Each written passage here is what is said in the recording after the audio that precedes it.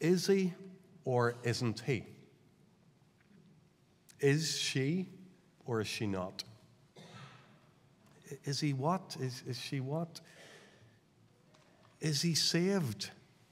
Has she trusted Jesus as her Savior? Are they Christians? Have you ever been part of a conversation like that? You ever played a conversation like that, even in your own mind? Sometimes we ask these questions out of a level of curiosity where I suppose we just want to know other people's business. But sometimes questions like that come from the best of motives and from the warmest pastoral heart. If we're thinking about a close friend or a relative, any sort of loved one. Sometimes we ask these questions because we carry a real responsibility for the people concerned. We're an elder or a pastor or a parent. We think of the one under our care, and we long to know that they're right with God, that they're citizens of his kingdom. Are they in or aren't they? And you probably picked it up. That lies right at the heart of this passage we've been reading this morning that Jeff read for us from Matthew 13. Just before we come to look at these parables, I want you to notice something about the audience throughout Matthew 13. It begins with a crowd. Look at the opening couple of verses of the chapter. The crowd coming to Jesus is so big that he has to use a boat for a pulpit, use the water of Lake Galilee as a natural sound system. So what did the people hear that day above the lapping of the waves and the cry of the gulls? Well, they heard 8 stories. Jesus told them 8 parables. Last week we looked at the first of these parables, the parable of the sower, or the parable of the soils, as we should probably call it. In that parable we learned about 4 different responses to the Word of God, and how Jesus encouraged people to consider carefully how you listen. And there's a sense in which that parable's preliminary. It comes before he says anything else. Be careful how you listen because I've a lot to say. What's he asking them now to listen out for? Well, he makes it clear what his message is. Verse 19, Jesus' message is about the kingdom. In verse 12, he's told his disciples that the knowledge of the secrets of the kingdom of heaven have been given to you. Jesus wants his disciples and those who hear him preach to understand the kingdom of God. And in particular, he wants them to enter the kingdom. He wants them to become citizens of the kingdom. And that's why he goes on to tell them these parables of the kingdom. That's what Matthew 13 is all about. Parables of the kingdom. 8 in one chapter. Jesus says that the kingdom of God is like a man who sowed good seed in his field. The kingdom of heaven is like a field full of wheat and weeds. The kingdom of heaven is like a mustard seed. It's like yeast. It's like treasure hidden in a field. It's like a fine pearl. It's like a fishing net. And it's like a householder. Each of these parables adds another dimension to our understanding of the kingdom of God. We looked at the first last week. I'm going to take these last couple of Sundays of this series to look at the other 7. This is crucial teaching from Jesus about anybody who wants to understand life with him, life in the kingdom of God. Okay, so we've established that Matthew 13, Jesus is addressing a crowd, that he's teaching them about the kingdom of God. But I said a moment ago that the audience changes as we move through the chapter. Have a look at verse 36. After he's told 4 of these parables, soils, weeds, mustard seed, and yeast, we read that he left the crowd and went into the house. His disciples came to him and asked, explain to us the parable of the weeds in the field. So here's our second audience. It's no longer the huge crowd of anyone and everyone. It's a smaller crowd of Jesus' disciples, those whom Jesus has chosen to be with him, those who would carry on his discipling work, those who would one day be the leaders of the early church. Because some of what Jesus addresses in this chapter is addressed to a smaller audience, I don't think it's too much of a stretch to say that some of his teaching is pastoral advice for church leaders. So this morning, we're going to look at the two parables that we read, the weeds and the net, and I'm going to suggest that Jesus' words still speak to the same two audiences. The crowd, that is to all of us, and then a smaller group, that is those who've been given responsibility to lead the church. Don't worry about which part of that you find yourself in. What I'm going to share will have relevance for all of us. So let's begin by noticing Jesus' message to all of us, to the crowd, in the first of these remaining 7 parables, that of the weeds. Jesus says the kingdom of heaven is like a field. It's got a healthy crop in it, but it's also got its fair share of weeds. The farmhands, when they notice this, when they notice the weeds cropping up, they want to remove them. And then when they approach the owner of the field, he declares his agricultural policy. No, let the weeds alone for now. We'll deal with them at the harvest. When you first read it, you're thinking, well, I wonder what he really means. Thankfully, this is one of those parables where Jesus goes on to explain.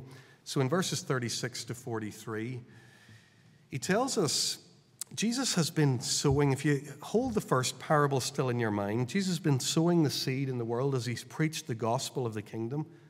The good plants, he says, stand for those who have responded to the message and they've entered life in the kingdom. The weeds are those who reject Jesus. Both kinds of people, he says, are going to be allowed to grow together until the final judgment. At that time, God's angels will separate those who follow Jesus from those who do not, and will give them each their just reward for eternity. Our second parable this morning, the parable of the net, you maybe saw it there towards the end of the chapter. It uses a different image, but makes exactly the same point. This time the picture isn't wheat and weeds, but it's good fish and bad. And the fisherman's net is raised with bad fish and good together in it. The point's the same as the parable of the weeds. In the end, at the final judgment, it is God's angels who will judge between the righteous and the wicked. Okay, I want to pause for a few moments now and reflect on what Jesus' teaching here has to say to all of us. He's telling us, I think, that we have one enemy, 2 destinies, and 1 judge. Notice first the one enemy. Whenever the servants in Jesus' parable ask the master, where did these weeds come from? The master tells them, verse 28, an enemy did this. As he explains the parable, he elaborates on this point, in particular, verse 38. The weeds are the people of the evil one, and the enemy who sows them is the devil. According to Jesus, Satan is God's enemy and ours. I need to slow down for a second here. I know this is 2023, and we're in Bangor, County Down, Northern Ireland, in the Western world. Maybe you find the concept of Satan's real existence and his activity in our world difficult to accept. Maybe it feels medieval to you, not something that a modern person should take seriously. Well, even without taking you to a large number of Bible passages, I can show you in 2 minutes in the life of Jesus that he certainly took Satan and his work seriously, because he had cause to. Do you remember what happened as soon as Jesus was baptized? Before he began his public ministry? That's right. He was led by the Spirit into the wilderness to be tempted by the devil. Do you remember what happened when Simon Peter resisted the teaching of Jesus, that he would have to suffer many things and that he would be killed? Jesus said to him, "Get behind me, Satan. You don't have in mind the concerns of God, but merely human concerns. Even in this chapter, this isn't the first time that Jesus has talked about the evil one. Look at verse 19. It's the evil one who comes and snatches away the word of God sown to our hearts. Folks, I can only imagine that he's doing that for some of us right now. That he's preventing us from hearing what's been said. Brothers and sisters, be warned. You have an enemy. He is God's sworn enemy, and he's your enemy, and he goes to great lengths to prevent you from hearing the word of God, responding to it, and finding your place in the kingdom.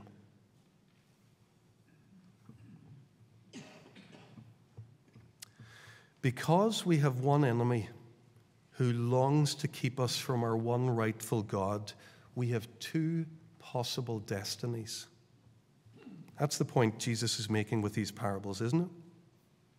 It's clear that he wants us to come to him to find life in the kingdom, but he's not afraid to warn us that there is an alternative.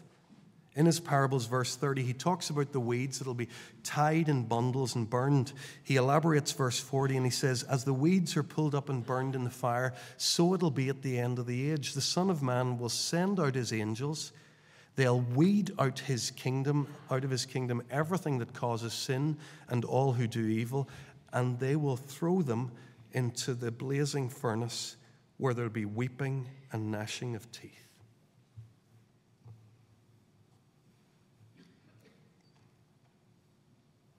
It's difficult, isn't it, to hear teaching like that?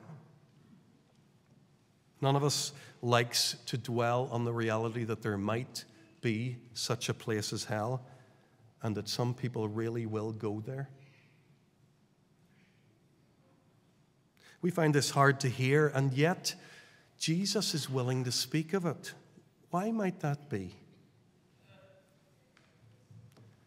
It's because he loves us.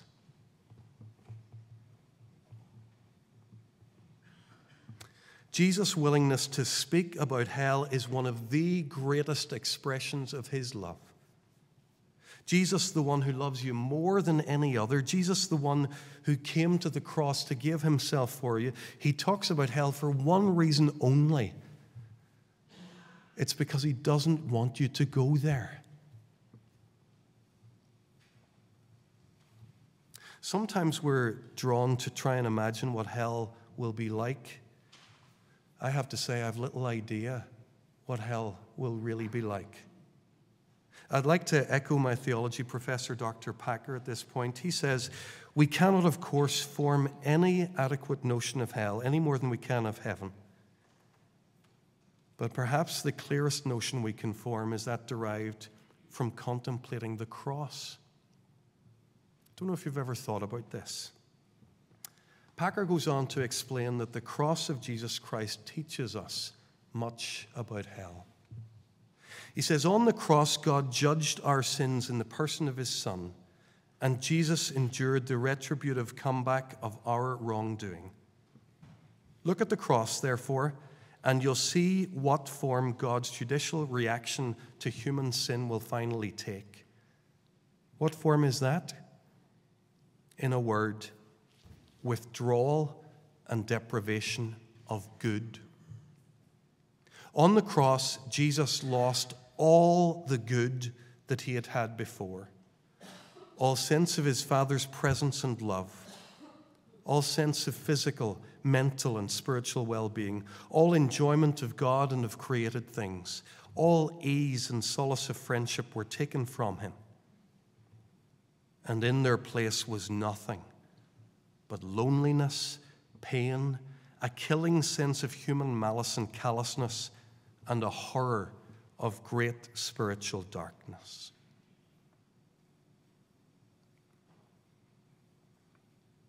Having reflected on what the cross teaches us about hell, Packer invites us each to consider our own response to God. Those who reject God face the prospect of losing all good. And the best way to form an adequate idea of eternal death is to dwell on this thought. In ordinary life, we never notice how much good we enjoy through God's common grace until it's taken from us. We never value health or steady circumstances or friendship and respect from others as we should until we've lost them. Calvary shows that under the final judgment of God, nothing that one has valued or could value, nothing that one could call good remains to one. It is a terrible thought, but the reality, we may be sure, is more terrible still. Packer concludes by urging us to respond, God, help us to learn this lesson, which Jesus' substitutionary death on the cross so clearly teaches. And may each of us be found in Christ, our sins covered by his blood at the last.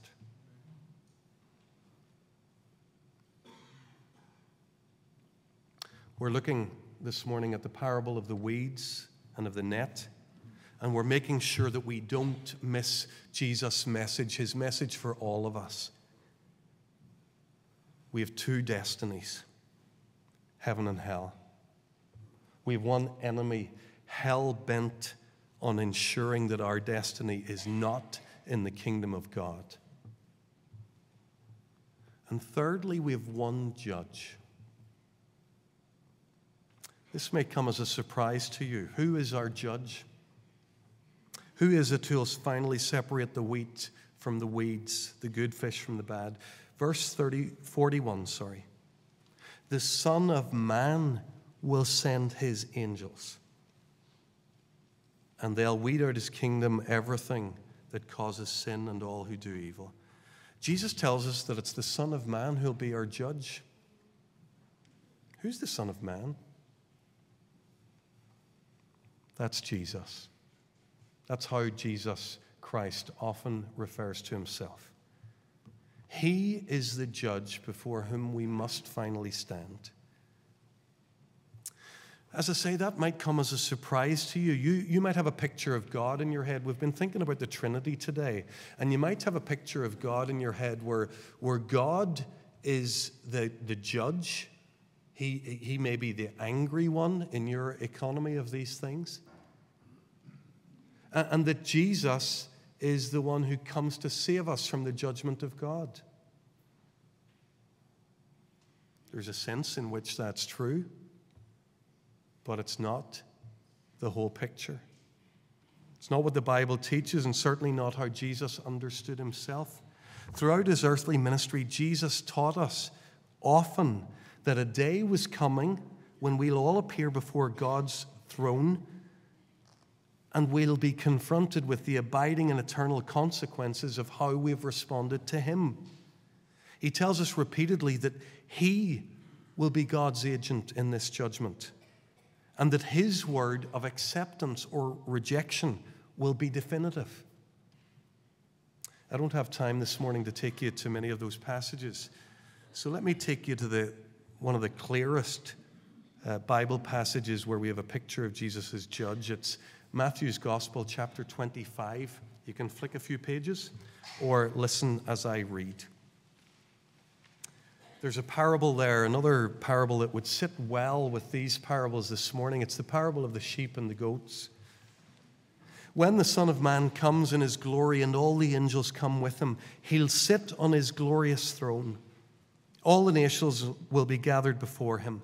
He'll separate the people one from the other as a shepherd separates the sheep from the goats.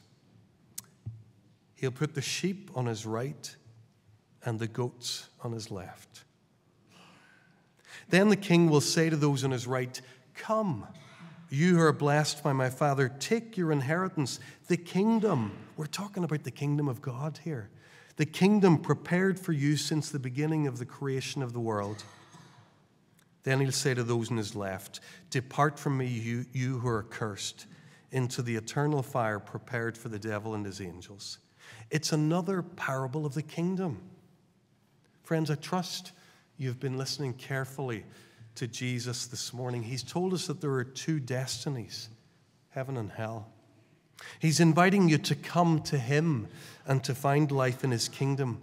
His enemy and yours, Satan, is at work to prevent you today from trusting in Jesus. I plead with you this morning. Make your future judge into your present Savior. Put your trust in Jesus Christ. Do it today.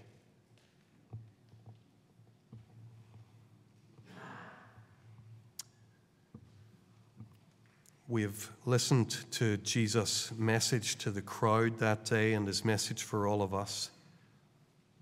I said at the outset that we had noticed as well what Jesus has to say to those who've been given responsibility to lead in his church. This will be very brief.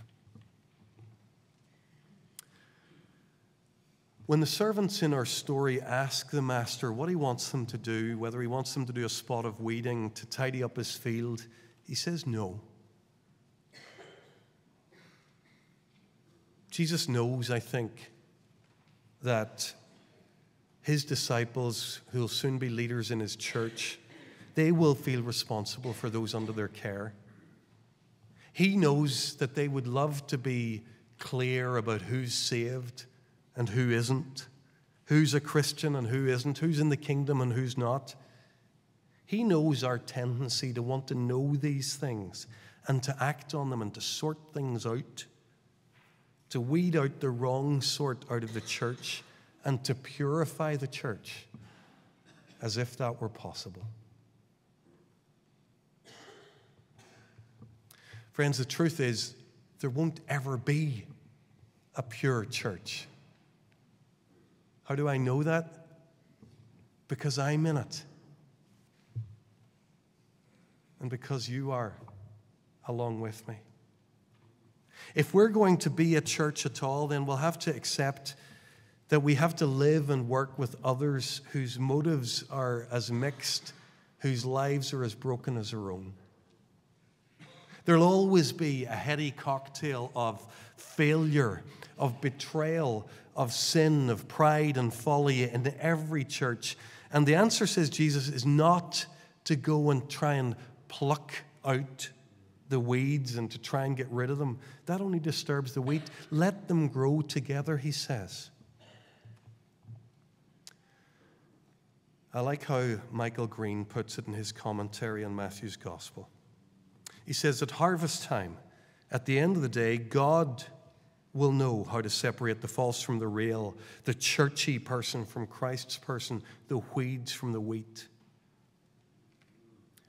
The one who determines the separation is not us, but God. And the time when it happens is not now, but then. Jesus warns us against practicing judgment, not because judgment isn't important, but because it's too important a job to be left to the likes of us.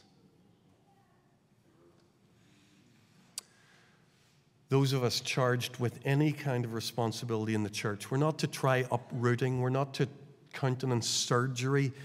The evil strands in the church, in the world, and in the human heart, they're sown by a great enemy, the devil.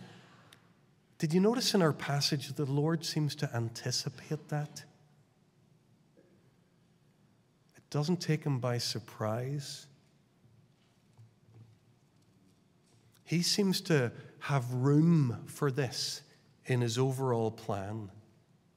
But we're reassured in this passage that his plan will not be thwarted. In the meantime, God's going to look after his church, and he'll do that himself.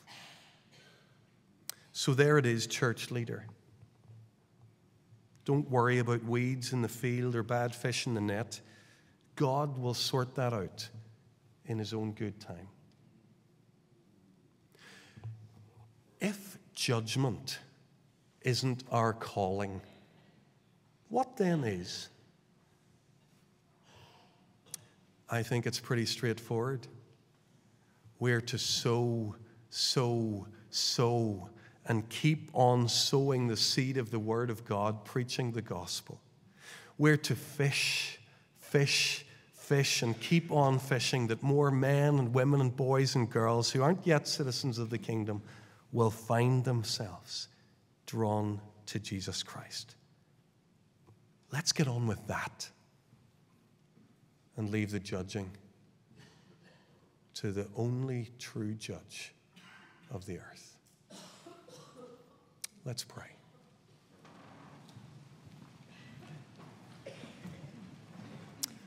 Father God, we recognize ourselves in the servants in Jesus' story.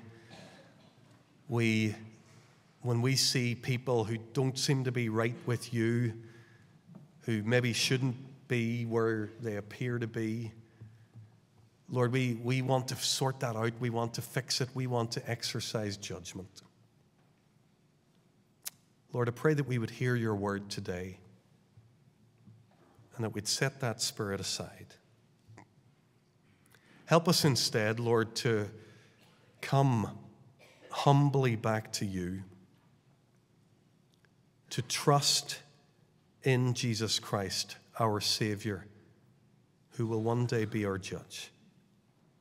Lord, help us to be sure that we are ready for the judgment as we put our trust in Jesus, who loved us enough to die for us. And Lord, we pray then that you would release us into this world as men and women who share the good news of the kingdom with others, who show them that they have a wonderful invitation to a life with Jesus. We pray it all in Jesus' name. Amen.